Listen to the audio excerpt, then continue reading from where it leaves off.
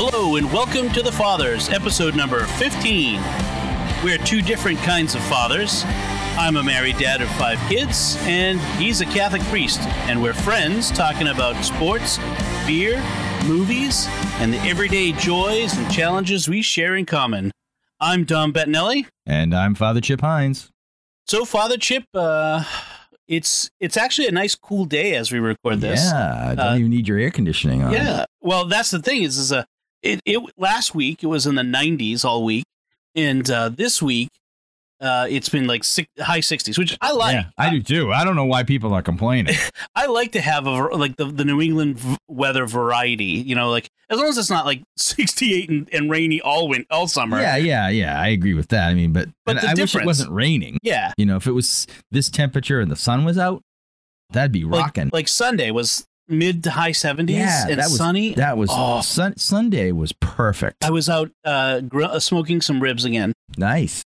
It's awesome. I was going to save you one, but Lucy ate the last one. I can't imagine food being saved here with 7 people. Well, the trick is at this point, when they're teenagers, yeah, all bets are off. But at this point, they're still picky. So there's certain foods that get gobbled right up, and then other foods that, you know, they don't last.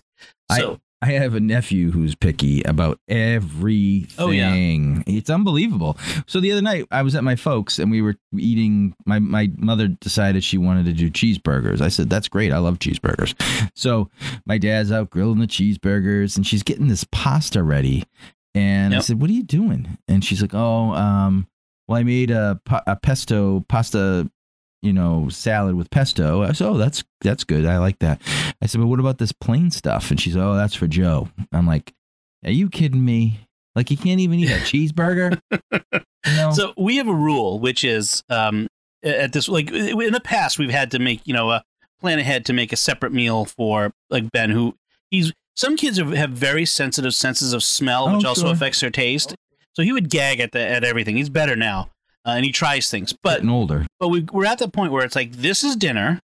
Yeah. And if you want something else, you can go make yourself a peanut butter and jelly sandwich or something. There you go. Because this is what's on the table. Right. I mean, there are certain kids that have allergies, like Lucy. Right. We have to accommodate that. But when it's just preference, right? You know, you got to try it, and then if you don't want it, then you can. I mean, okay, you have 5 kids. I did not. I was an only child for 9 years. Yeah. And I'm going to tell you this. In my house, when I was growing up, my mother put something on the table. That's what I ate. I didn't get choices. I never got a choice. Oh, I watched my brothers, their kids, and it's like, oh, what do you think you want tonight, Joe? Or what do you think you want tonight, Vince? Or, you know, and they're going crazy with my mother making chicken nuggets, and she's trying to make, you know, some really awesome meal for the rest of us, and I'm like, come on, guys, what's going on here? So there was certain, like, we don't do the what do you want for dinner tonight? We decide what's for dinner, but sometimes we decide, look, we can have a fight over getting them to eat this meal that's to them is very strange, or we can either make something that everyone will eat, or most everyone will eat. We have things which we call 50% meals, where half of everybody likes it and will eat it, and we have 70% meals and 100% meals. Well, what's 100% meal? Well, like last night, Melanie made this Asian inspired noodle soup. That sounds good. Yeah, miso and all the different noodles. That's actually a 100% soup. Like meal, everybody loves it. But there are some things that where like 2 of the kids won't eat it or 3 of the kids won't eat it.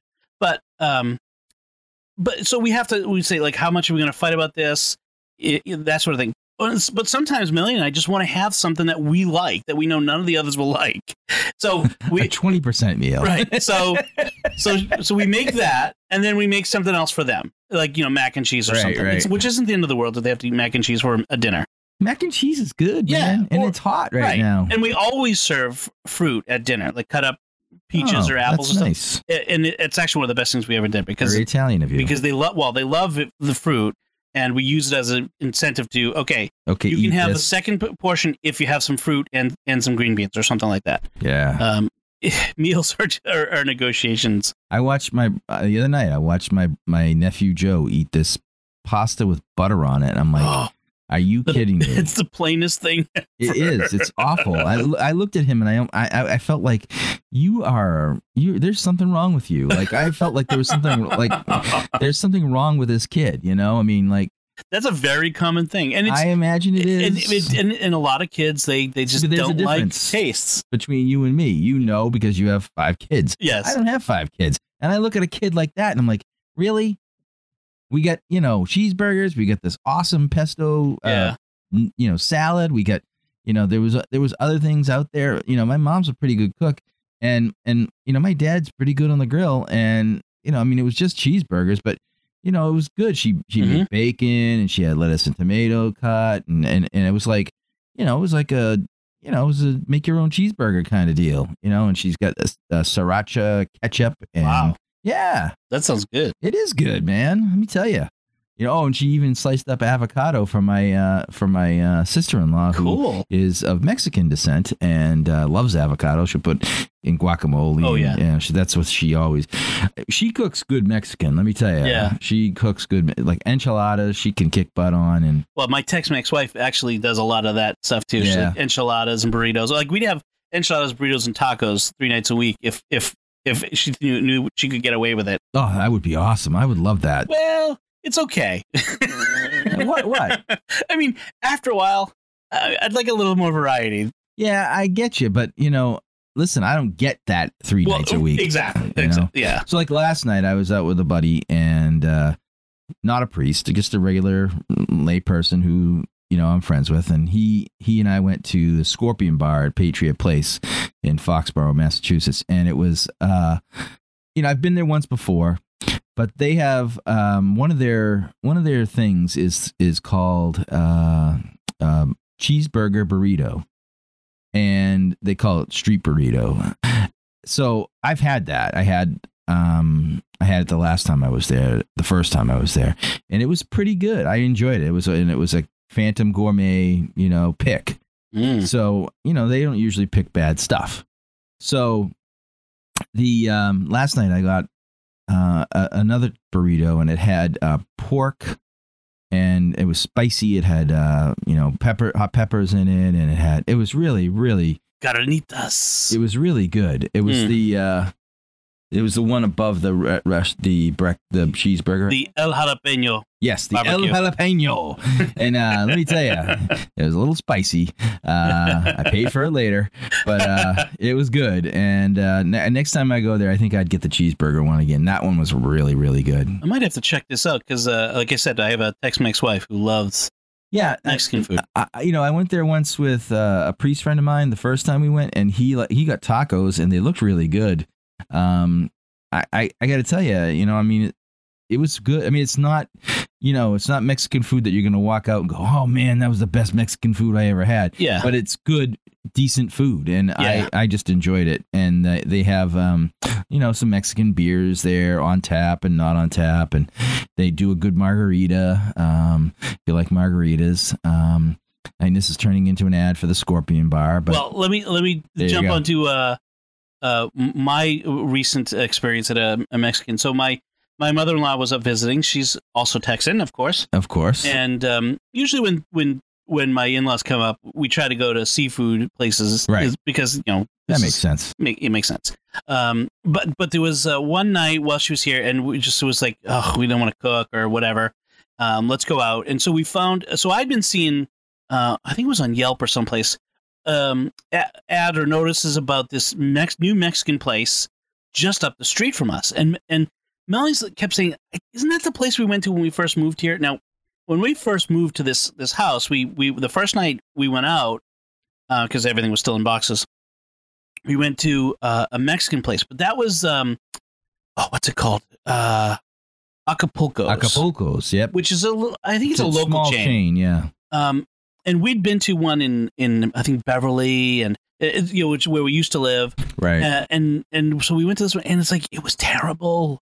Yeah, terrible. It was really bad. Yeah, I've been there. I didn't get a good meal there. Yeah, and so she had been resistant to going because she thought it was the same place. But this was called Sombreros, and so we went.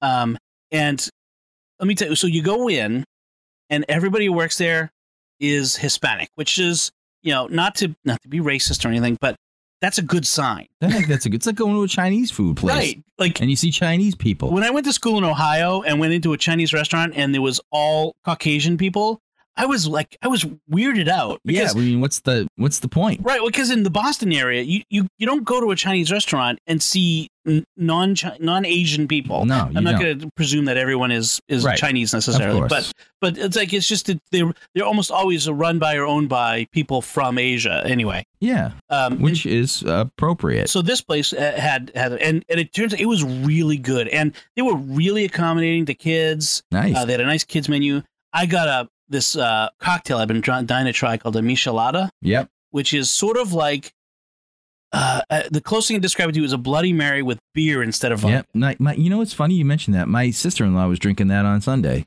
Oh, so good. I was watching her and I'm like, what is that? And she goes, that's a michelada. Mm-hmm. I said, oh, I think my friend Dom just tried that. She's like, yeah, it's awesome. It's all I drink right now. Yeah, I mean, you have to. It's spicy, savory more than it's not a sweet drink, not like a margarita or a daiquiri. No, but it looked interesting. But it was good. I liked it. I go back just for that. So, what kind of beer did they mix it with? Do you know? You can have your choice of any of the Mexican beers. Like you can get Dos Equis, you can get Corona. I got Pacifico. Oh, I like Pacifico. Yeah, that was good. Still not my favorite is El Presidente. El Presidente. I just like saying that. I'm like, I'll have another El Presidente. Sí, señor El Presidente. Sí, señor El Presidente. So the other thing is you might notice, actually, today, since it's so cool outside, you're not going to notice. But if this were another hot day, you would notice that the studio we're recording in, which is my office, is cooler than it has been. Nice. Which is because I've been trying to rebalance the air conditioning in my house. Good for you, man. So we have central. And so we've got these louvers. The way you balance it is you get the louvers on each of the vents. And it turns out that the one in this room was closed. Which naturally. Which would make it. Now that's why it was probably so hot in here in the summer. I'm going to tell you, the last time we recorded was a little warm. It was warm. And then, especially when the doors closed. Yeah, I was like, oh my gosh, what are we doing? Well, and this is where I have to sit every day. I know. Work, and I have to keep the door closed. And so you open the door and the cool breeze blows in from the rest of the house. It's like a sweat lodge. The problem is it's still not quite right. And in order to balance the system, you're supposed to open one and then close others. And it forces the cooler air into from the rooms that are cooler into the rooms that are hotter. But all the other vents are closed. So I don't know what else I can do. So I think I'm going to have to call a guy come in and help me with it because I always have to call a guy. It's a guy. You got to pay a guy, and having a guy come in is like $75 just to come in the house. Guys cost money. Yeah, they do. Yeah, as do vets. Let me tell you. Oh, I had to take my dog Euro to the vet not yesterday, but a week ago yesterday. And he was limping, and I was concerned but I know he has arthritis, and I had known that from a previous vet visit. So most of the time it didn't bother him, but for close to a week it was bothering him. So I'm like, this isn't right. So I got an appointment, and that's the other thing. They're like the doctors. You can't just go in like that day or the next day. No. You got to set an appointment. So he had to suffer through a weekend, and we got there, and, now the doctor's great. He's a great doctor. He's one of those people that comes in and says, look, I could do a whole bunch of blood work and x-ray his whole body and do all this. And I'm just going to tell you, I know what it is. I don't have to do all that, but I could do it if you want to. And I said, those sound like costly tests, doctor. And oh yeah, they are. I said, well, why don't you just tell me what you think it is? And so he did, and we ended up putting him on a pill, which is fine. I mean, it's a chewable pill. I can put it with his food, and it's just an anti-inflammatory. And then some sort of liquid that I put on his food once a day. That it's supposed to be better than like a pill or a chewy for chondroitin and all that, glucosamine and all that. Glucosamine and chondroitin. Yeah, it's better. It's better than that. So anyway, so I do that now, but I couldn't walk out. It was under $200, which I was pretty pleased. Yep. But it was close. It was $176. So I'm like, you got to be kidding me. So now I have to submit the bill to my dog health insurance. You have dog health insurance? I have dog health insurance. It's like $50 a month. It's not too bad. It's not too bad, but I submit the bill and then they reimburse me, and it's fine. But it's a tough system. You gotta be really on top of it. It's not like an HMO. See, there's something else our parents would be aghast at. I know, but you know what? It costs a lot of money to go to the vet now. Well, this is why we don't have a dog in this house. Well, apart from just that the house is too small for 5 kids and a dog. You couldn't have a dog. But just even if we could have a dog, and if you got a dog for this house with the number of people in here, it would have to be a Chihuahua, right? A little yap dog. No. I mean, even if we lived like on a farm, I don't know that we would own a dog because farms are great for dogs. Well, it would be, but I mean, unless we right up front, this is a dog. And I am not going to spend thousands of dollars on the dog because kids are expensive. Like I'm constantly opening up medical bills. I have health insurance and I'm still paying crazy amounts of money. Everybody who's listening has the same problem. Health insurance is ridiculous. And so just I couldn't possibly add like the equivalent of another child on top of that with a dog. Honestly, most of the time when you get a dog as a puppy, you're not dealing with a lot of medical bills and a lot of medical problems. It's when they start to get older. Right. And my dog... But by then you're attached. Right. And my dog's almost 11. Mm-hmm. Now, I've only had him since he was 9. But, when he was 9 and I got him from the Middlesex Sheriff's Department, because he's a retired police dog, they signed him over to me but they signed over all the responsibility for his health and well-being. So, he was an older dog. And I said to myself, well, older dogs have health problems. That's why I got the insurance. Right. I probably wouldn't have gotten insurance on a puppy. Right. There are people, though, who are paying crazy amounts of money. I know. We have a mutual friend who I won't out him for it, but they had this dog, and the dog had to be 14 or 15 years old. I mean, the dog was very old. Right. And it was at a point where they needed like $5,000 surgery. They didn't have insane. They didn't have health insurance for the dog, and he's trying to figure out how to pay for it. I'm like, dude, you can't. It's time to say goodbye to the dog. Yeah. But the kids, he's got kids, and they're older. They were late teens. They'll get through it.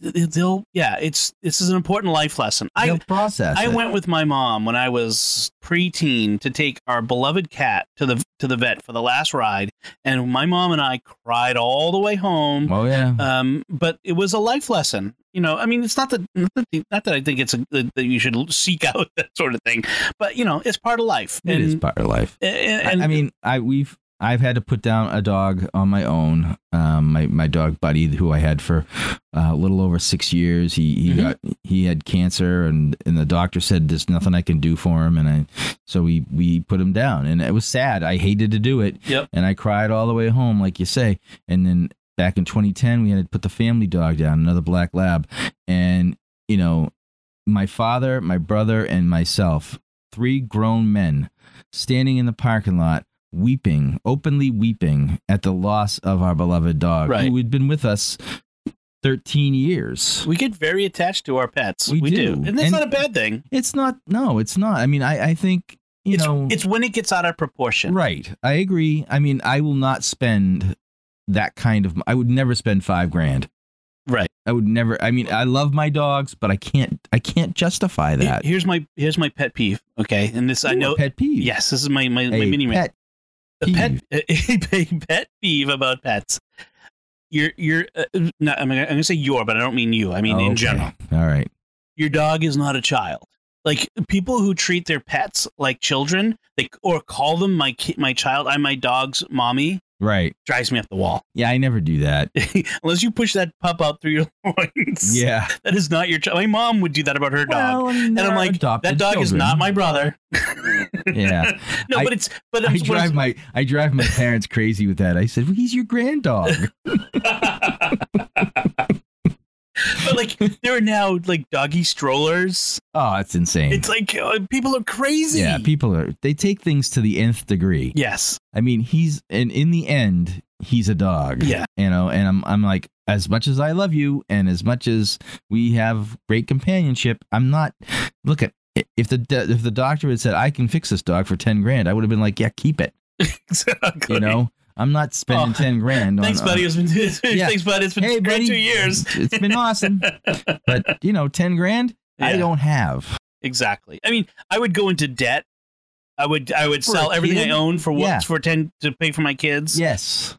They're human beings. Right. And this is a thing that I think we've lost in general as a society. Oh, agreed. A sense of proportion. Agreed. 100% agreed. So, hey, did we talk about this the last time? I don't know if I asked you this question. Did you see Wonder Woman? I have not seen Wonder Woman yet. Oh man, you got to see that. I got to tell. I've been actually I've been catching up on the Fast and the Furious movies. I'd only ever seen the first two, and so I've been watching them. The Netflix DVDs. And Gal Gadot shows up, and I'm in like think number 3 or 4, something like that. And she's like, she's cool. She's pretty awesome. She's a good actress. Yeah. And so I saw something recently though, at Comic-Con. This video that someone took of a little girl dressed up as Wonder Woman. Yes, I saw that. That was so cute. That was cute. So this little girl, she had to be 8 or 9, overwhelmed with emotion and probably from standing in line 2 hours. 2 hours, right. Hungry and tired, but overwhelmed with emotion, started crying. And so she kind of stopped and she, kind of consoled her and got her to smile. And I mean, this girl is meeting her hero. Right. It's really kind of cool. That was a pretty cool video. I did watch that because I saw it somewhere on Facebook, I think, and I said, "Oh, let's watch this." And it was cool because all the other actors got in on it too. Yeah, they kind of stopped to pay attention. Stopped to pay attention. Yeah. One of the actors said something to her, and Ben Affleck was there. He was even like saying, "Hey, what's going on?" He's like trying to be cool. What with a her. cute little girl. Yeah, and so it was interesting to see, and it is on my bucket list, but I don't know if I'll ever get there to go to San Diego Comic-Con. I'd love to see that freak show. On the one hand, I'd like to see it. On the other hand, I've heard crazy things about it. Oh, I'm sure. But I do want to see it. I don't know. There's something about it. I'm drawn to it for some reason because I think I've never been to it. Yeah. Everybody talks about it. They talk about it on the Big Bang Theory. They talk about, everybody talks about it. But it's, you gotta, I think, especially at my age, because I know how these sorts of these conferences go. Right. I would need to have a very constrained understanding of what I'm actually going to be able to accomplish. Yeah. Oh, yeah. Because you're never going to get into any of the big panels because they start lighting up at like 3:00 in the morning. Do they really? Oh, it's crazy. It's crazy. Well, this sounds insane. It is insane, and but there's all but all the big actors go to it, right? Well, and then you get to see like all the merchandise, which I love all that stuff, and then the people in the costumes, right? And then also the studios and all these companies pull at all the stops with these displays and fun things to do. And 4-minute trailers that they preview there. You watch the 4-minute trailers from home, but yeah, but you can't watch them until they show them there. Right. Well, they show them there first. Yes, but they're usually available pretty quickly after. Although I'm just saying, Avengers Infinity War one is not been put online. No, it hasn't. I heard that today. Someone bootlegged it and then it got pulled down quickly. Yeah. Disney's lawyers are.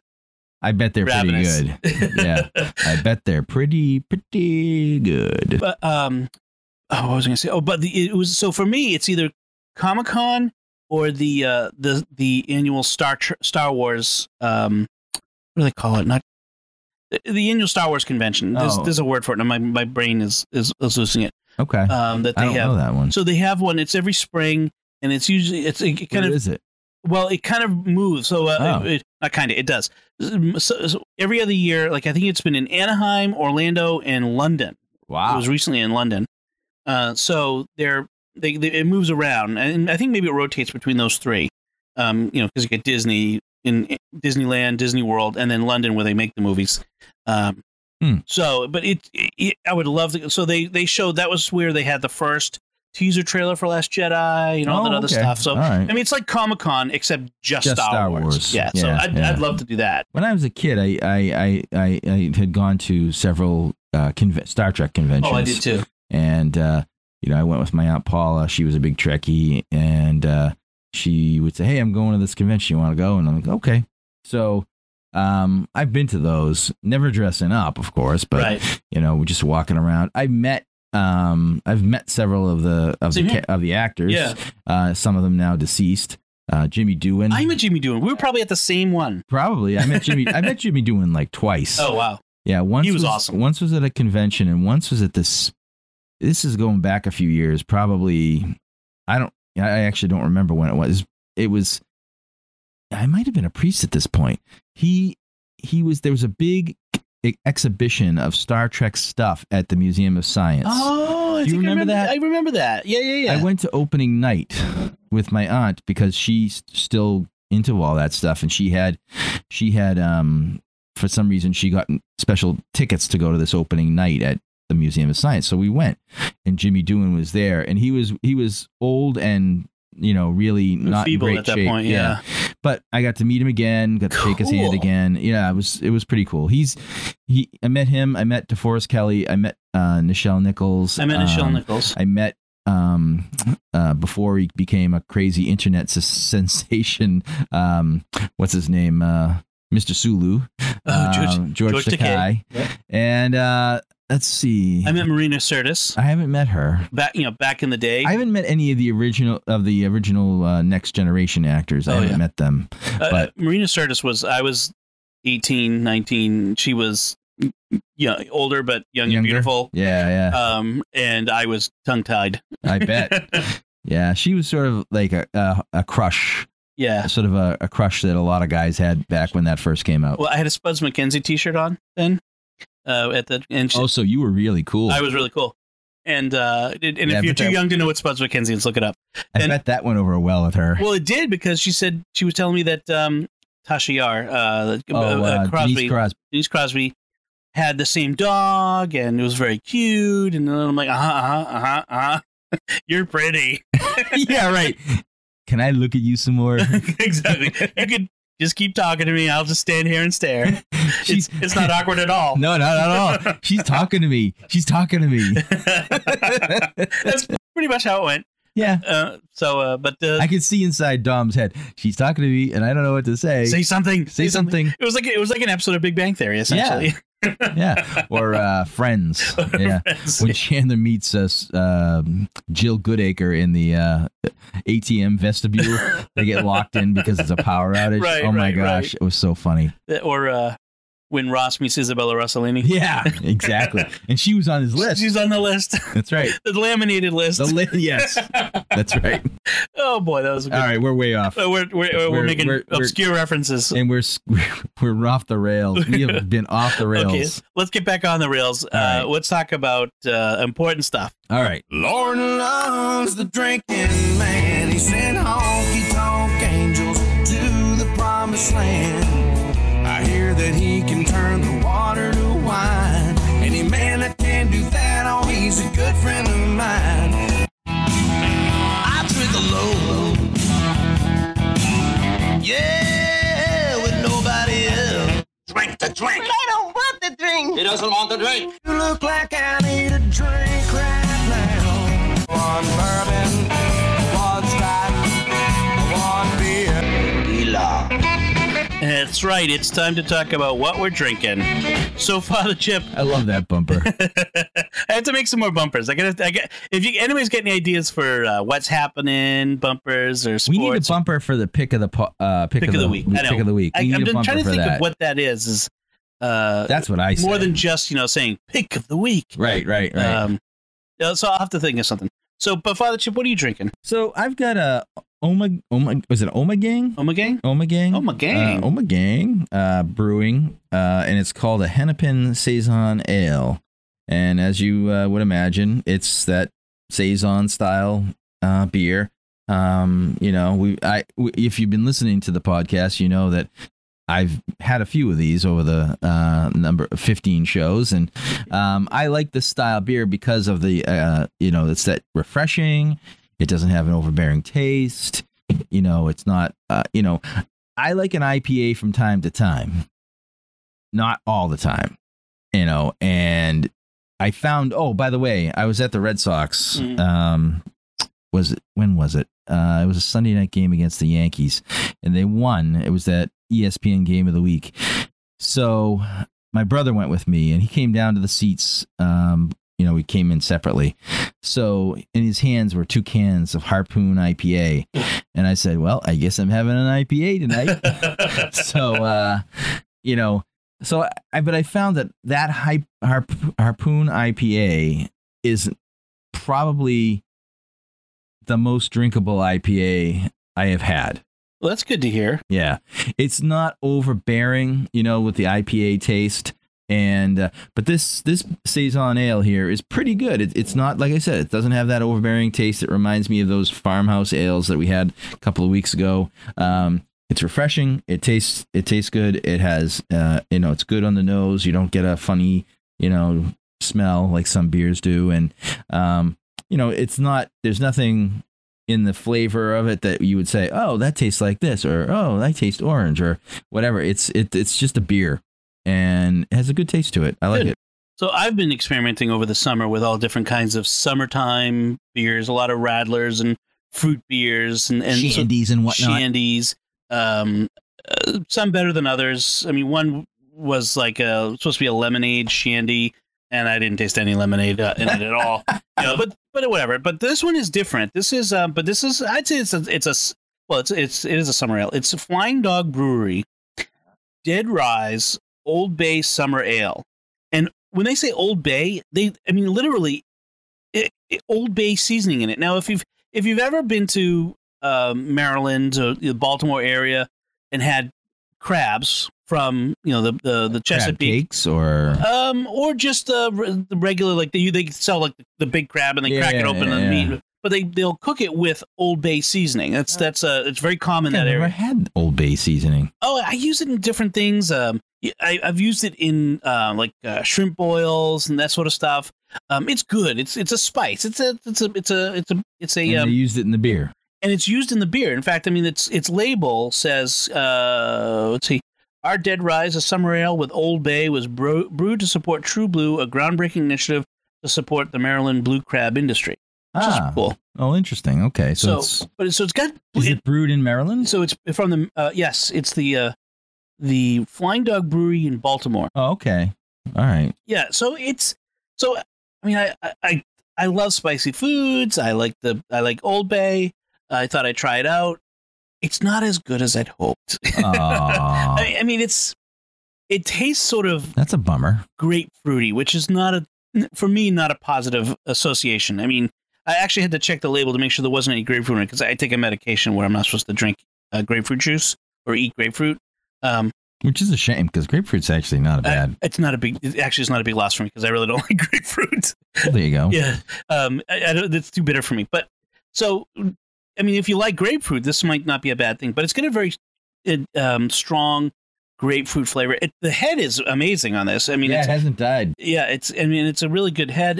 Nice, clear. Very ale. Clear. Clearer than mine. Yeah. Mine is not that clear. Put them together. We're holding them up. We're holding up. I know this is great radio. Yeah, great. If you were here, you could see. You could see. Mine's cloudy. His is not. Yeah. I had Dos Equis last night at the Mexican restaurant, so this for me is a drastic change. that is a nice, refreshing change. Dos Equis is good, but yeah. I like Dos Equis, actually, and I do like Mexican beer. I think they make a couple of good ones down there. What is it? Modelo Negro. I like. Oh yeah, Melanie had one of those the other night. Yeah, that was good. That's a good Mexican beer. It's not bad at all. So anyway, but that Harpoon IPA, it's their kind of flagship IPA, is a really decent drinking IPA that you can have, and it's not going to overwhelm you if you're interested in trying an IPA. That's good. All right. It's good to know. I might try it. I keep trying IPAs and keep getting disappointed. I do too. but this is I don't want to be the anti-IPA show, although I know that's probably what we are. That's already, kind of what we've become. But that's why I was trying to be positive. Yeah. So maybe they're learning. Maybe they've decided to. Some people have decided to pull back on the hops a little bit and get the. It's not their hoppiest one. Yeah. The other night I was out with the deacon at my parish, and we ended up with a Hoponius Union, which is from Jack's Abbey, and it's an IPL, not an IPA. It's an a IPL. lager It's a lager instead of ale. Interesting. I don't know that I'd want to drink 6 of them, but I might drink one and then move on. It wasn't bad. So I used to know, and I've forgotten because I'm getting old and my brain is falling apart. Are you getting old? What is the difference? The difference between a lager and an ale. Ales tend to be fruity, while lagers are clean tasting and frequently described as crisp. Right. This is according to Popular Science. I would say that's true. They use a different type of yeast during fermentation. I think actually it's top yeast versus bottom yeast. I think is top fermenting versus bottom fermenting. I think is the technical difference. Beer science. Look at that. They got a monkey holding the beer.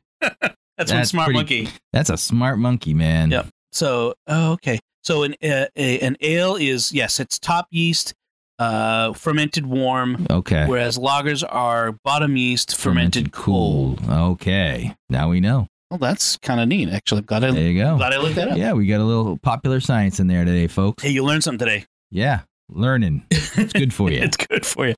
So what else is going on? So main topic of the day. So we have two because I had an idea, something, and Father Chip thinks that we'll get through it really quick. So then we might not. Okay. And if we don't, we can save the other one for another time. Yeah, I got nowhere to go, and the people listening to this got nowhere to go because they're going to listen to every single thing we say. I hope so. You're not going to fast forward or hit 30-second skip. Oh boy, don't do that. You don't want to miss any of this. Don't want to miss. This is radio gold or podcast gold. Podcast gold. Yes, you're old school there. I know. Yes. I am an old school dude. So this was a friend of mine actually had this happen, and it kind of struck home, and then it got written up on Alatea, which is a Catholic website, and she was talking about how her daughter has had her first communion in May.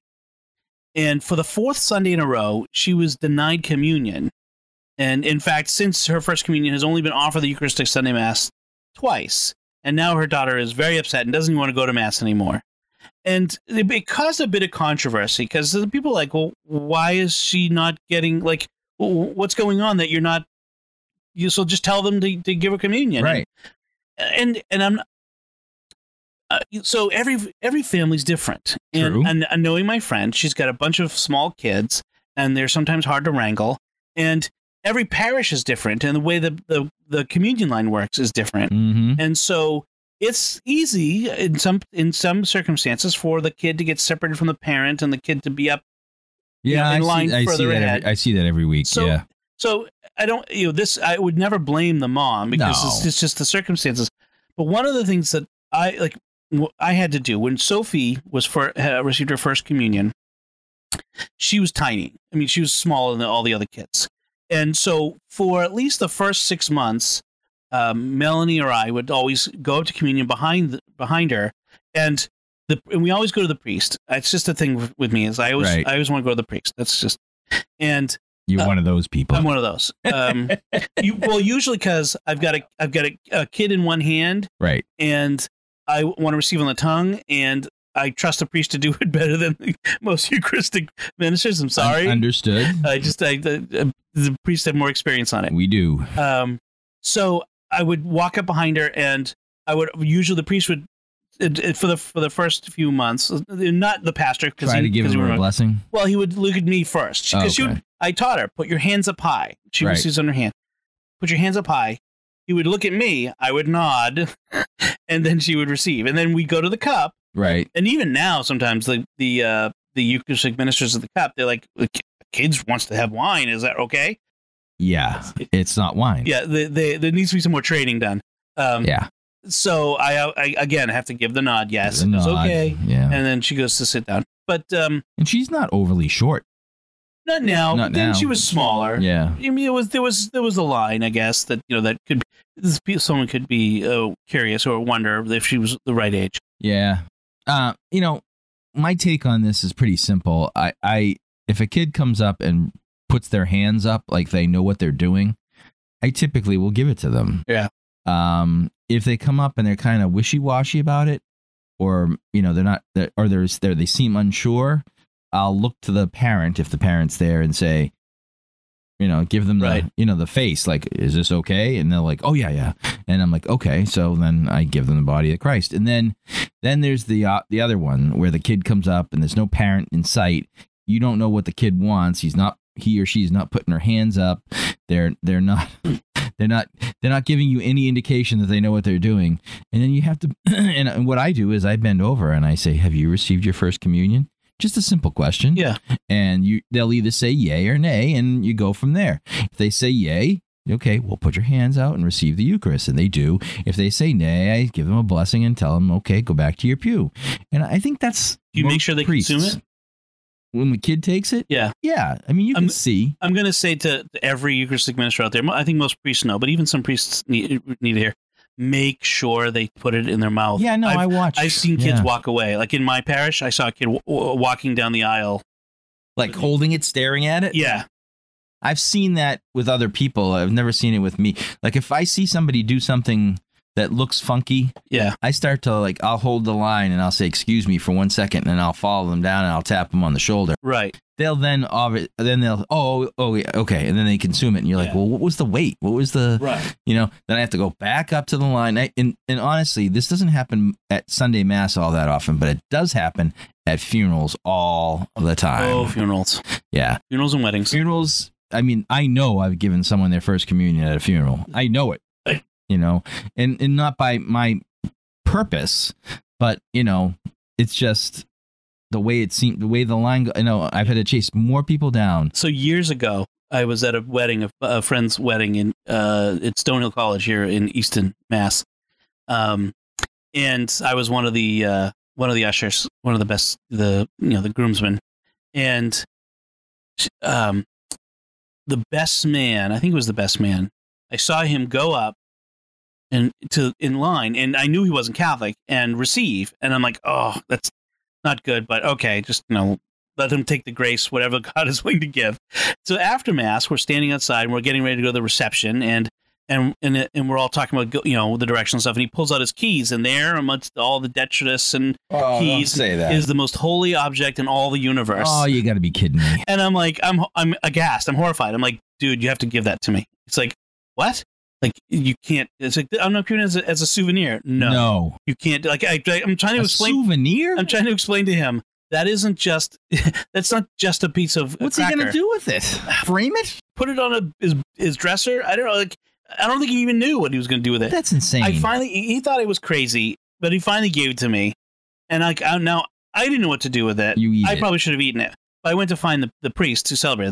This was a religious order priest associated with the college. Holy Cross Father, then. Yeah, that was a mistake. What did he do? Well, I went up to him, he was like, oh, whatever. And he just took it out of my hand and consumed it and walked away. Like it just didn't, it was not a big deal to him. I think I was the bad guy in the situation. I mean, this is the same priest who at the reception, you know how a custom had started for a while back in the late 80s and 90s where in order to get the couple to kiss, instead of clinking your glass, you sing a song that had love in it. Oh, really? And he sang Guns N' Roses, I used to love her, but then I had to kill her. Oh, my gosh. Well, he sounds like a crazy person. Yes, he's such a hip, cool college priest. Yeah, he's hip. So that was my experience at communion at a wedding. I mean, listen, I understand. I read the article. I understand the problem that this fine woman has had. I think she can certainly control the situation by being with the child if she finds it to be that big of a deal. And it seems to be because of it's happened that many times. Right. She needs to take the child in hand and go up to communion with the child. Well, she needs to talk to her pastor if it's a problem. Too. I mean, go after both. Mass but yes, don't just let this continue the way it is. Right. If you talk to your pastor, I mean, I know where she goes. She goes to Mass at a sort of semi-famous place. I don't want to out her on it, But I know that the priests at this place are more likely to be okay with her talking to them. Yeah. Just go up and talk to them. Right. So I think that's what she ends up doing. But but she's a convert, so it's very strange and new to her, and she's very unsure about things. And I think that was part of it. Okay. So that was that. Yeah, that was enough. my topic. But you had a topic, Father. Well, this topic is an interesting one in that I just got to call up here on my old iPad. There was an article in National Review and also in the Washington Post, but apparently you have to pay to get that one, and I didn't realize I was paying for the Washington Post, but apparently I am. Or you get to see so many articles before they cut you off. Yeah, maybe that's it. I don't know. But I get an email from the Washington Post every week about, it's called Acts of Faith, and I can open up and see that story when I hit the email. Anyway, so it was in that as well, but it's called Today's Spiritual Disorientation is Causing Young People to Turn to Novels for Meaning. And in this case, Harry Potter, which is considered now, there's a podcast called Harry Potter and the Sacred Text. And there are people that gather together to read in like a Lectio Divina style. Don't bury the lead. Harry Potter. Who is the hosts of this podcast, Harry Potter and the Sacred Text? 2 Harvard Divinity School graduates. Yes. Good going, Harvard Divinity. Yes, Harvard Divinity is really, really pumping out quality. So to be clear, what they're saying is that the J.K. Rowling's books they're treating them as a sacred text. Yes, that's what they're doing. They're doing Bible studies. Harry Potter studies. Harry Potter studies. They're having Lectio Divina services that are sort of like church-like services. I think like a Protestant church service, not like liturgical, but yeah, like a songs and readings sort of service using Harry Potter. And part of it is that it's millennials. Well, that's right. Listen to this. This is from the article in National Review. Unsurprisingly, given that millennials are less religious than older generations, the podcast and reading groups have primarily attracted younger Americans. That is interesting to me. I mean, I think it's so because these kids grew up with these books. Right. The millennials grew up with the Harry Potter books. Harry Potter is celebrating its 20th anniversary this year. And so you're talking about a generation of kids that read all the books and know the stories. Now, I don't have a problem with a university or even a high school having a class where they go through the themes of Harry Potter. Oh, sure. I think that's a legit thing to do because there are themes in there that are good. I started to go back and listen to the podcast because I wanted to see what they were talking about, and they talk about things like commitment and being a good person, and they are taking a deeper look at this stuff, which in and of itself isn't bad, but don't call it a sacred text. It's not a sacred text. It's not divinely inspired. Well, what happens is, first, our mutual friend, Father Roderick von Hogen, had a podcast that he did called The Secrets of Harry Potter, where he looked for the Christian themes and messages that you could find in Harry Potter. And frankly, they're there in almost any work of Western literature, because it all of Western culture and civilization comes from a Christian background. Yeah, Judeo-Christian. So you find those messages. That's fine. There's nothing wrong with that. But what they're doing is they're treating a novel as if it's holy scripture. Well, because that's what they're doing. The real problem is the root of the problem is when is that the Bible has been demoted from work of God's inspired word to just another book written by people about God. Right. That sort of give messages about God. That's the thing is for so many people, and I know this view is rampant at Harvard Divinity School. Yes. That the Bible is just a book that it's inspired, quote unquote, but not divinely written in the way that we've traditionally understood inspiration, which is a work co-written in a sense by God and man. Right. It's so if the Bible is just a bunch of books written by people who want to have a message about God, why can't any book be that way? Well, I guess that's what they're saying, right? And Right. and that's the tough call on it, because I think and unfortunately it attracts people because it's entertainment and they can do whatever they want. Right. So their quote unquote service could be anything. It could be a viewing of the movie. It could be, it's entertainment. It's not church. Well, partly the problem is that because liturgy. we've turned as many Christians have turned church into entertainment. Right. Because, starting in around the 1950s, what do? We sit in front of a box and we're entertained. We're a passive audience for entertainment. And now we judge everything by how much it entertains us. Right. And so if we're going to spend an hour in church, we want to be entertained. Whereas I try to explain to people what I encounter, like, we don't go to church because we're there to get something out of it. Getting something out of it is incidental. Right. You go to church because you owe God worship. By the very fact of your being, you owe God worship. Right. He keeps you in existence. And that's due. He is due worship as the creator of the universe, who holds all things in being. Yep. Getting something out. But too many Christians have turned church into entertainment in order to keep people in the pews. Right. What do I get out of this? Right. So now we have a show, we have, a band, and we have lights, and I haven't seen many Catholic churches that do this so much, but a lot of these seeker churches, they call them, or there's some other names for them that do this, and so they're really about entertainment, and so why bother with that when I can do it with a book I really enjoy, or a movie, or a TV series? And the thing with this Harry Potter is they've got a lot of material. Oh, in sure. Those books, right? There's 7 books, so you get 7 books worth of stuff to talk about, and that's my fear, is that this is going to be really super popular, and it's not going to bring people closer to God. Well, no, it's designed not to. Right. It's designed to bring them close to Harry Potter. Yeah, it's very secular. Well, the other thing its presentation. I think the other thing that makes it very popular is that Harry Potter makes no moral demands on you.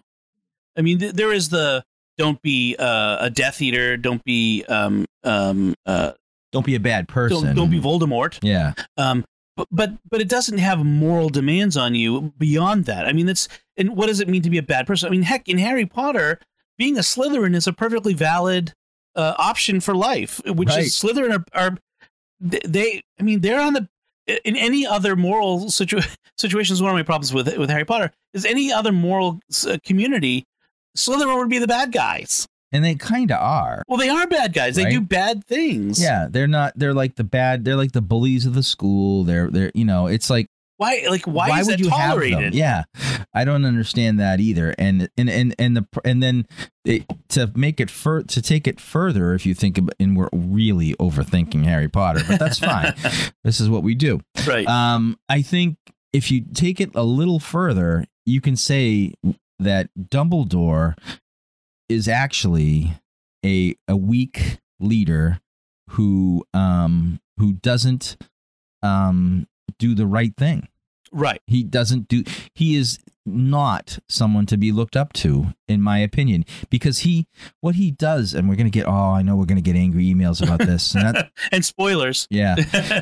but he lets Voldemort live. Yes. I mean, he doesn't take care of the problem when he could have. Right. And that's my issue with this whole thing is, it's set in motion by, Dumbledore being blinded by seeing the good in everybody and allowing this house to live. So from a Christian perspective, we're supposed to find the good in everybody, but not to be Pollyanna-ish about. Well, that's the problem. Yeah. That's what I'm pointing out. He does this. There are ways he could have dealt with it that are moral. Yes. That wouldn't be the ends justifying the means. That's certainly. True. But what he did in the books made things worse. But the other thing that gets me is that Harry and Hermione and Ron, they're consistently, they break the rules on a consistent basis all the time and get away with it because it is an ends justifying the means sort of universe. Yep. And if you happen to be a privileged person, the chosen one, you get to do what you want. Right. You get to get away with things. And And to her credit, to J.K. Rowling's credit, she does point this out in the book.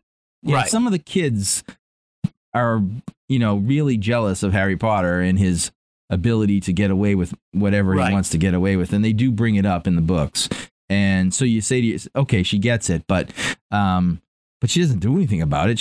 Harry Potter's privileged throughout the whole thing. Hermione too, and Ron for that matter. If the books could be read just as what they are, that's fine. I get no issue with that. But they're now being perverted into something that's not quite right. Right. As just books to be enjoyed by young adults and adults. Yeah. All those objections are just merely a discussion of the plot. And that's fine. I don't have a problem with it. Magic. No, and all that other stuff that sometimes are those crazy people. Right. Yeah. But but when you start to turn to it as a source for a moral compass, right? I think you're making a big mistake. Right. But looking at the deeper issue, which is that millennials have been given a raw deal by their parents. I mean, they're the children of the boomers. Yep. And they are the children of a generation that itself threw off the religion of their parents. Right. And were given nothing. I mean, how can you blame the millennial generation? They weren't ever, by and large, given anything to start with. True. They weren't given, like, as Sherry Waddell, an author we both know, says, God has no grandchildren, which means that just because your parents were Christian doesn't mean the children automatically become Christian. Right. No, that's true. It's very true, which is the major thrust of her works and what she does. Right. I think that this generation that's looking for something and they're looking to try and find it in this particular book. I do feel bad for them because these are the kids where their parents said, well, let's let them decide what they want to be when they grow up. Let them choose their religion. Well, that's no way to raise children, right? Well, that's not how you... I don't let my kids choose whether to be good people or not. Exactly. And you don't let them choose whether they're going to study math or not, right? Or eat a decent meal, as we were talking about before. Exactly. It's they're children. Children are to be educated and guided by their parents, not given, I don't know. We decided that, we're just going to let them pick their own religion when they get older. If they want to be Christian, that's great. If they want to be Jewish, that's great. That's not how it works. Whether you teach them about your faith as children or not, they'll still be able to make decisions as adults. Absolutely. It doesn't lock them in for all of eternity. Well, it kind of does, but in a sense of, as adults, they can still make decisions. Sure. Because they did, the parents often did. Right. When I say it locks them in for eternity, if you get a child baptized, that child's a Christian, and the child's baptized, it's going to be a Christian forever, even if it converts to Judaism. Which it doesn't mean they can't practice the faith. Agreed. It doesn't mean they can't switch to another religion from their point of view. Exactly. And people often do. And it's just this. When I saw this article the other day, I said to myself, we got to talk about this because it's mind-boggling and mind-numbing that this is what is happening in today's society, that people are now turning to novels, fiction, to learn about being a good person or a moral person or something. And I find it distracting. Let's flip it around and say, what it shows us is that there is a great thirst for something, and it means that there's a great opportunity for Catholics and other Christians to bring the gospel to a new generation who's looking for something. They're obviously looking for something. We need to be doing a better job of presenting what we have. True. Yeah, I can't argue with that. You're right. So with that, let's move along to our we don't have a bumper yet. So we're taking suggestions. We're going to go to our picks of the week. Pick of the week. Okay, that was horrible. That's not great. So why don't you go ahead? Because your pick of the week, I think, is a pick of the week I would choose as well. Yes, my pick of the week is a television program called Shooter. And it's on the USA Network, but it's on the first season, which aired last summer, is on Netflix. So you can see the whole 10 episodes arc of the first season easily on Netflix.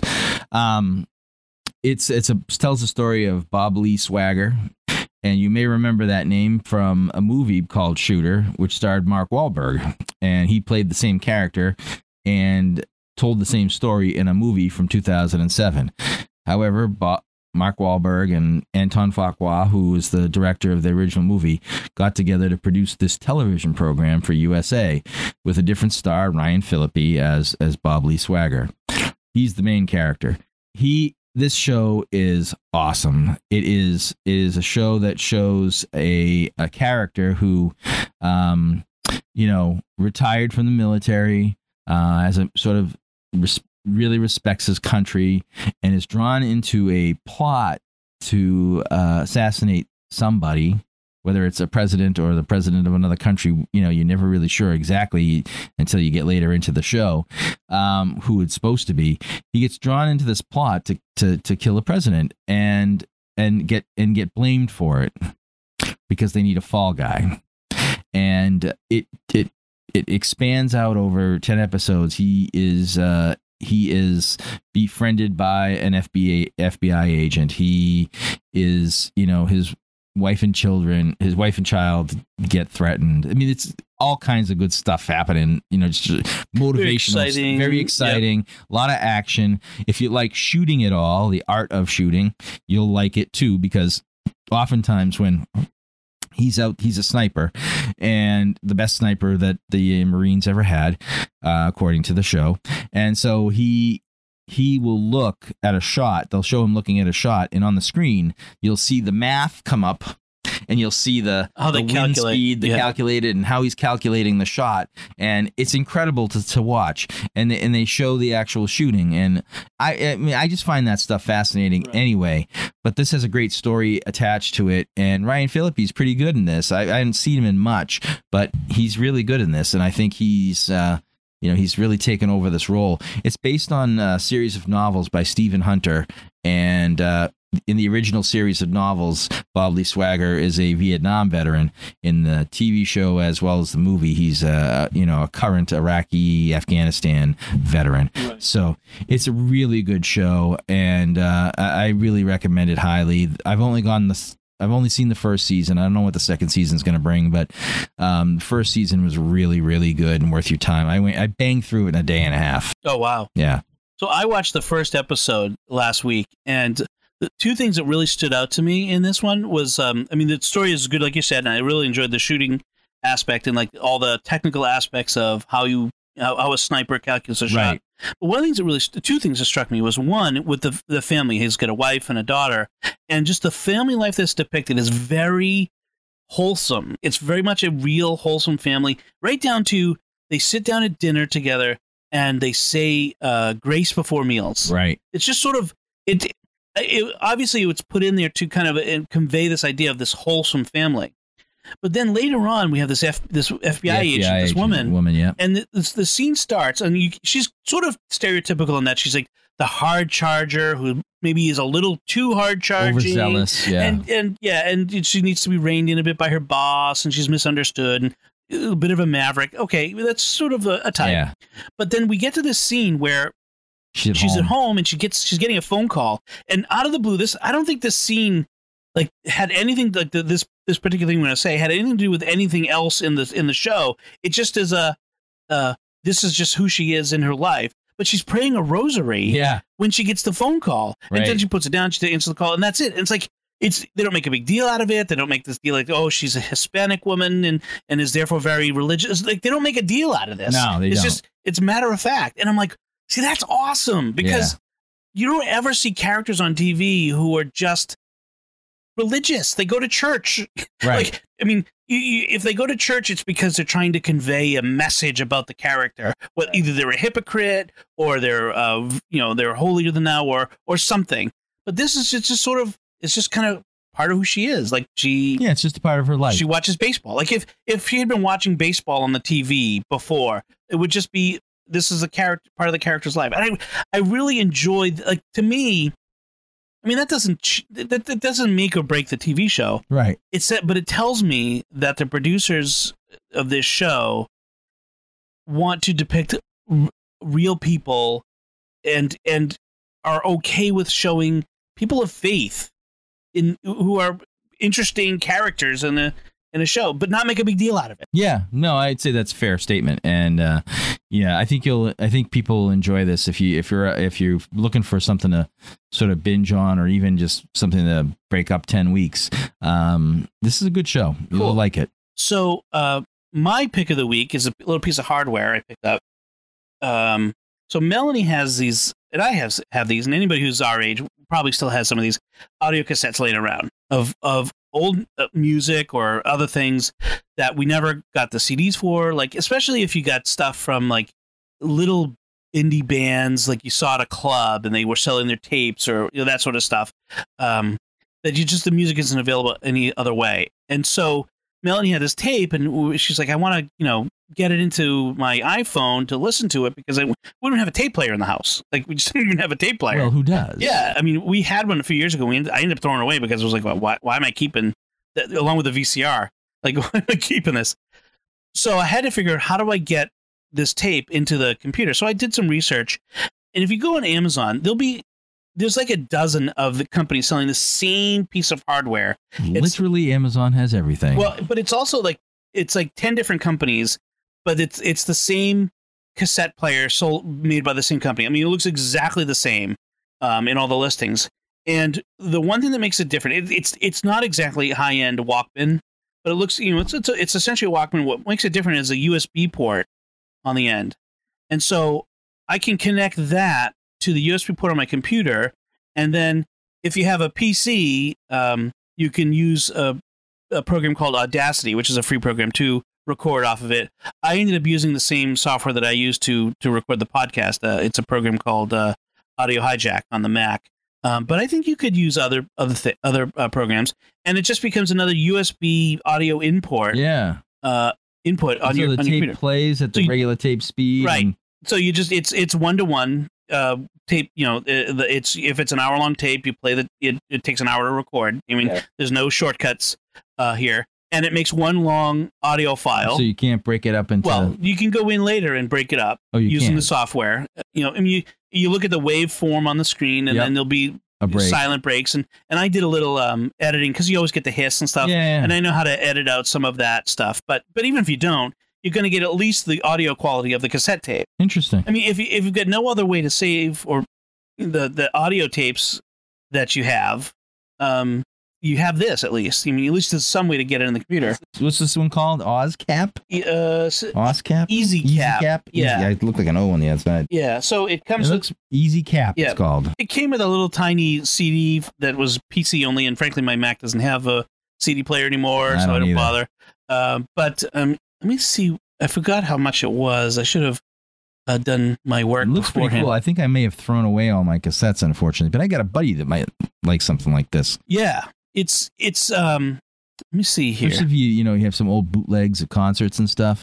Well, that's the thing. Everybody's got these. I mean, it was $22. Oh, that's nothing. Yeah, this was the listing. I'll put the link in the show notes to the one I got.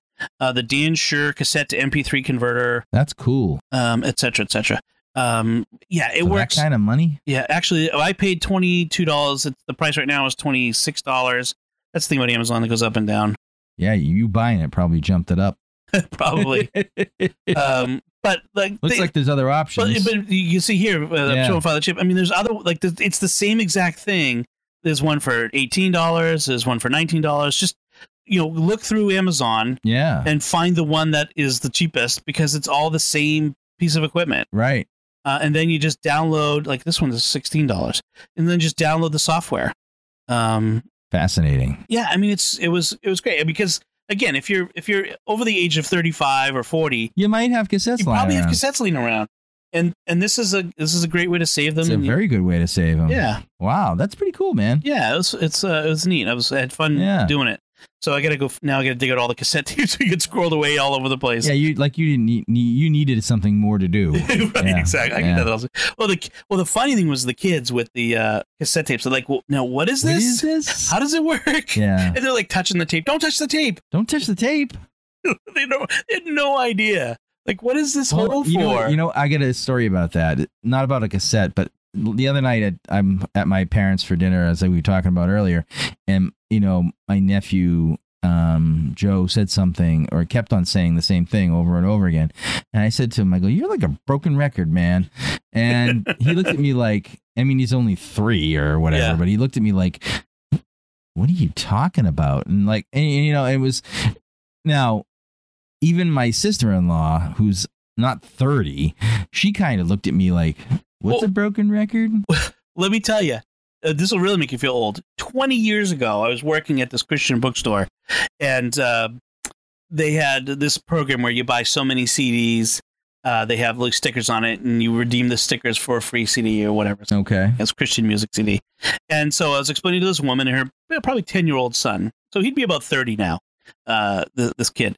And it's like, so we take all the stickers off of it, including the one on the free CD, and we have to send all those to the record company. And the kid looks at me and he's like, "They store like records there?" Like, and his mom's like, "No, honey, records are what they had before CDs. This is 20 years ago." Wow. Wow. Like, it's just, oh my gosh. But the funny thing is actually records are coming back. Yeah, no, the vinyl format is something that people do think makes the sound better. They claim it's a richer sound, and because the digital sound is cleaned up. It's too perfect in some sense. In some sense. And I remember, I mean, I was in college in the 80s. I went to college from 86 to 90, and I remember there was a debate back then about CDs, and then there was a thing called, I think it was called digital audio tape. Oh, yeah. I had one of those. DAT. In fact, Father Roderick, that he recorded his first podcasts on a, not on a DAT. No, it was a different mini disc. Oh, yeah. There was debates back and forth. Is DAT the better format? Is CD the better format? Is the mini disc the better format? And like everything else, one of the formats won out, and we ended up with CDs. Well, and it makes sense. Fine. Yeah, the CD was clearly superior of a digital audio tape in the sense of it's durable. Yes, it is more durable. But there was a debate over whether the sound. I knew people that had digital audio tape components as part of their stereo system, and you know, what was this first CD you ever bought? Oh gosh, what was the first CD I ever bought? I want to say it was the Joshua Tree. To be honest with you. I had that on tape. My first CD that I bought before I owned a CD player, but my sister owned one, and so I was going to buy it and record onto tape from there because I thought it was great. It was an Eric Clapton, and I'm just looking at August was the album. Oh, okay. Eric Clapton, August. That had to be. Did I ever tell you I saw Eric Clapton in concert? I did too. Yeah, he was great. Where'd you see him? I saw him at the Syracuse Orange Dome. Was it the Orange Dome? Whatever the dome is that they play their basketball and football in. Okay. I saw him there. It was Syracuse University. I saw him there. He was great. He was a great show. Oh yeah. I saw him in '86 in Providence with a bunch of high school buddies. There was only one seat further away from the stage than we were. But it was awesome. I can't say that's the case for me. I think I was 5 rows from the stage. Wow. Yeah. That's nice. It was pretty good. Well, and George Thorogood opened for him. Oh wow. That was pretty cool. That is cool. I like George Thorogood. George Thorogood, you hear it in our What Are We Drinking bumper. A couple of times, actually.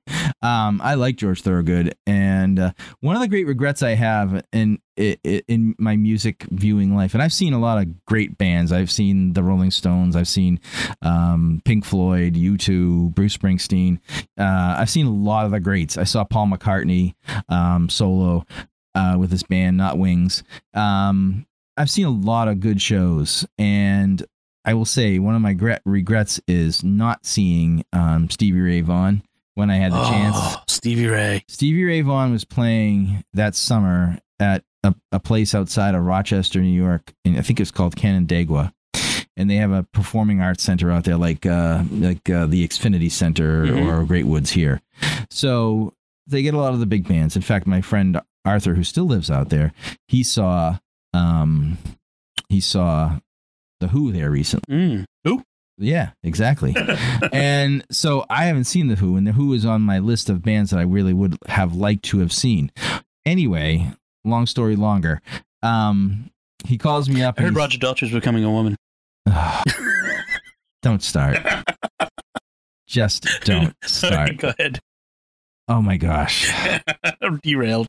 Totally derailed. Anyway, so my buddy calls and he says, I get a couple of tickets to see Stevie Ray Vaughan. Do you want to come out? And I looked at my finances and I'm like, and I really can't afford it. I'll see him next tour. Ouch. That same summer, shortly after my friend saw him at Canandaigua, was when he got in the helicopter and died. Yes. In a helicopter accident. I mean, it's just, I really regret not going to see that show. So oftentimes now, if someone says, hey, you want to go see this, band? I'm like, yeah, I'll go. Because who knows if I'll be able to see them again. Yeah.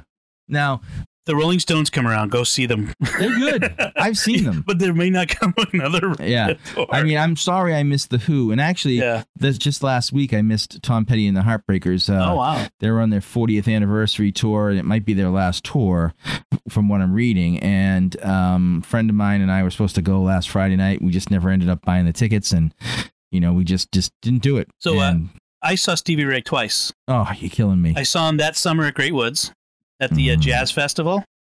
But I also saw him before that at the Orpheum in Boston. Oh, you kidding me? I was in the balcony, which the Orpheum it's like an opera house. It's a very small venue and very intimate. And the balcony is kind of just above the stage, just above the level of the stage. So you're almost face to face with the band.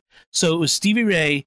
Opening act was his brother Jimmy Vaughan in Double Trouble. Yep. And for the encore, they were all on stage together. Oh man! It was the single greatest show I've ever seen. It was. I haven't been to a lot of concerts, so I guess. But Stevie Ray, I love Stevie Ray. I do too. When I was in Austin, we went on pilgrimage to his statue down by the river in downtown Austin. He's an all-time great. I missed him.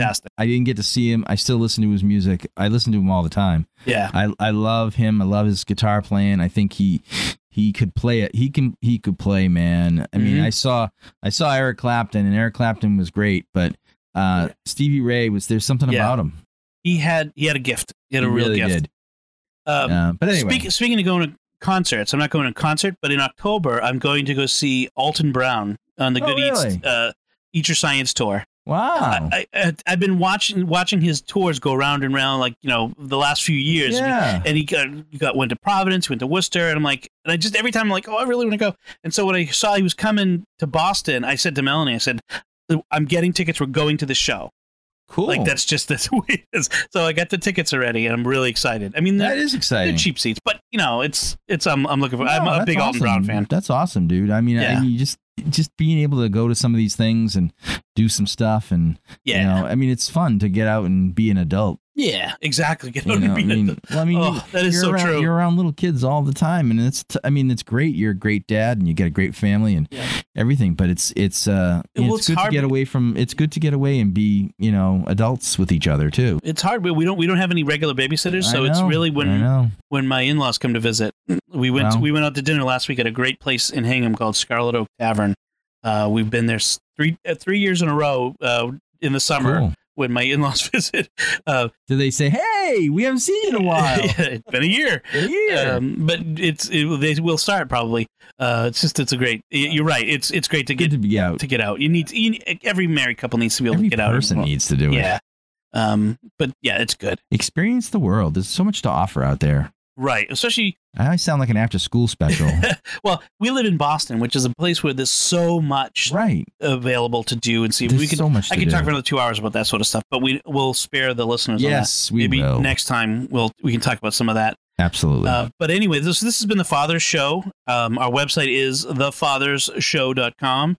You can email us at feedback@thefathersshow.com if you have any ideas for topics or anything you want us to discuss, or comments on any of the controversial things we've said, because we might have said 1 or 2 controversial things. If you have ideas for bumper music, on Twitter, the show is @thefathersshow. I'm @Bettnet, BETTNET. I'm at Chines, Chines. We're on Facebook at facebook.com/The Fathers Show. And if you like the show, please recommend us to your friends. Share Write a review. Write a review. Give a star. Yeah, on social media, on the podcast, on iTunes. That would be good. Share links to our website. Anything that you can do helps. We really want to spread the word. Yeah, if you like it, tell people about it. Yeah, well, as the audience grows, it gives us more incentive to continue doing the podcast. So with that, thank you for listening, and we'll talk to you again soon. So long.